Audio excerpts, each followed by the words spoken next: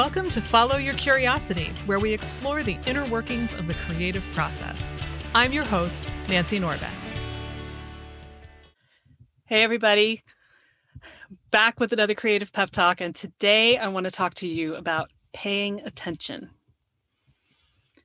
Now, I know that probably the people that have told you to pay attention in the past were teachers or parents or managers.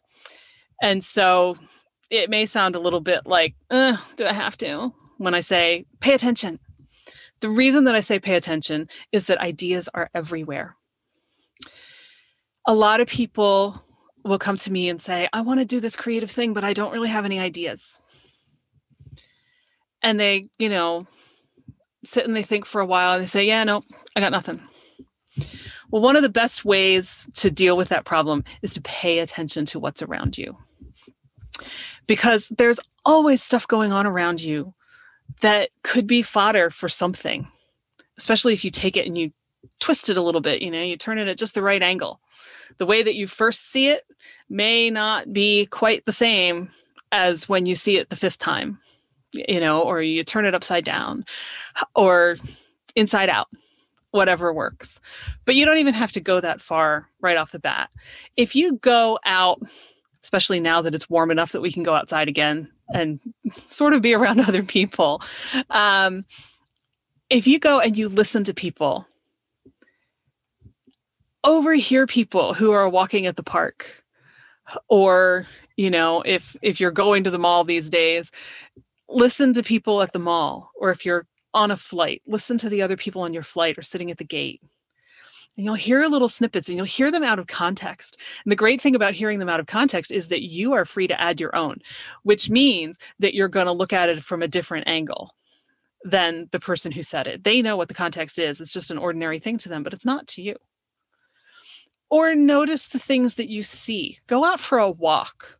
Going for walks is a great creative activity anyway, but notice the things that are around you. I had so much fun last spring when I was first stuck at home for the pandemic, walking around my own neighborhood, noticing the trees every single day. There are these great magnolia trees near me, and I would go and I would take pictures and see how they changed every day, the blossoms as they opened. I'd never had a chance to notice that before, and it was gorgeous. Pay attention.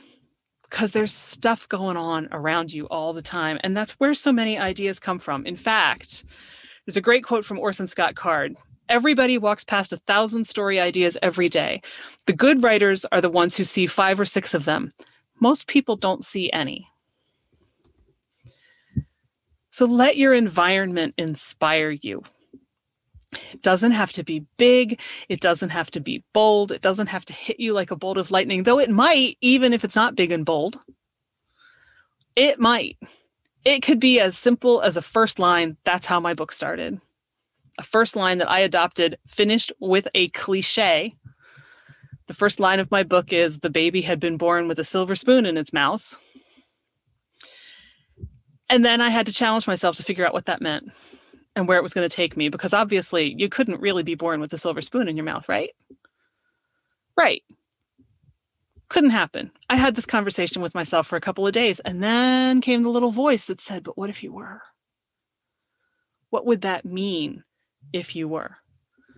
It opened up an entire world to me that had never existed before.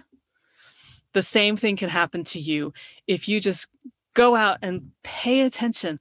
Listen to what other people are saying. Look at the trees. Look at art on the sidewalk. Hear what there is to hear. You may get an inspiration from a new song because you happen to hear the right birds on the right day. You never know, but you'll never find it if you aren't paying attention, if you aren't looking for it. You'll just pass everything by like it's the same old ordinary stuff that you've seen a million times before. But have you? I'm going to bet you haven't. You haven't really looked. You haven't noticed the colors in all of those leaves on the trees before. You haven't noticed the frog that sounds like a rubber band being snapped, like I've got back behind my place.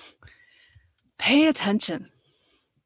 You'll find so many things to be curious about, and that curiosity will take you where you want to go.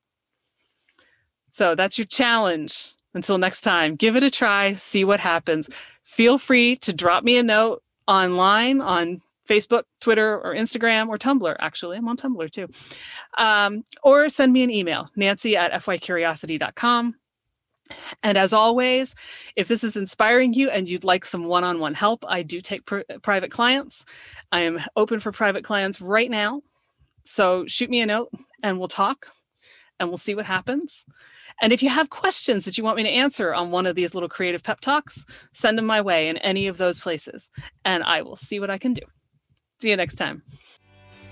You can find show notes, the 6 creative beliefs that are screwing you up, and more at fycuriosity.com. I'd also love for you to join the conversation on Instagram. You'll find me at fycuriosity. Follow Your Curiosity is produced by me, Nancy Norbeck, with music by Joseph McDade. If you like Follow Your Curiosity, please subscribe, rate, and review on Apple Podcasts or wherever you get your podcasts. And don't forget to tell your friends. It really helps me reach new listeners. See you next time.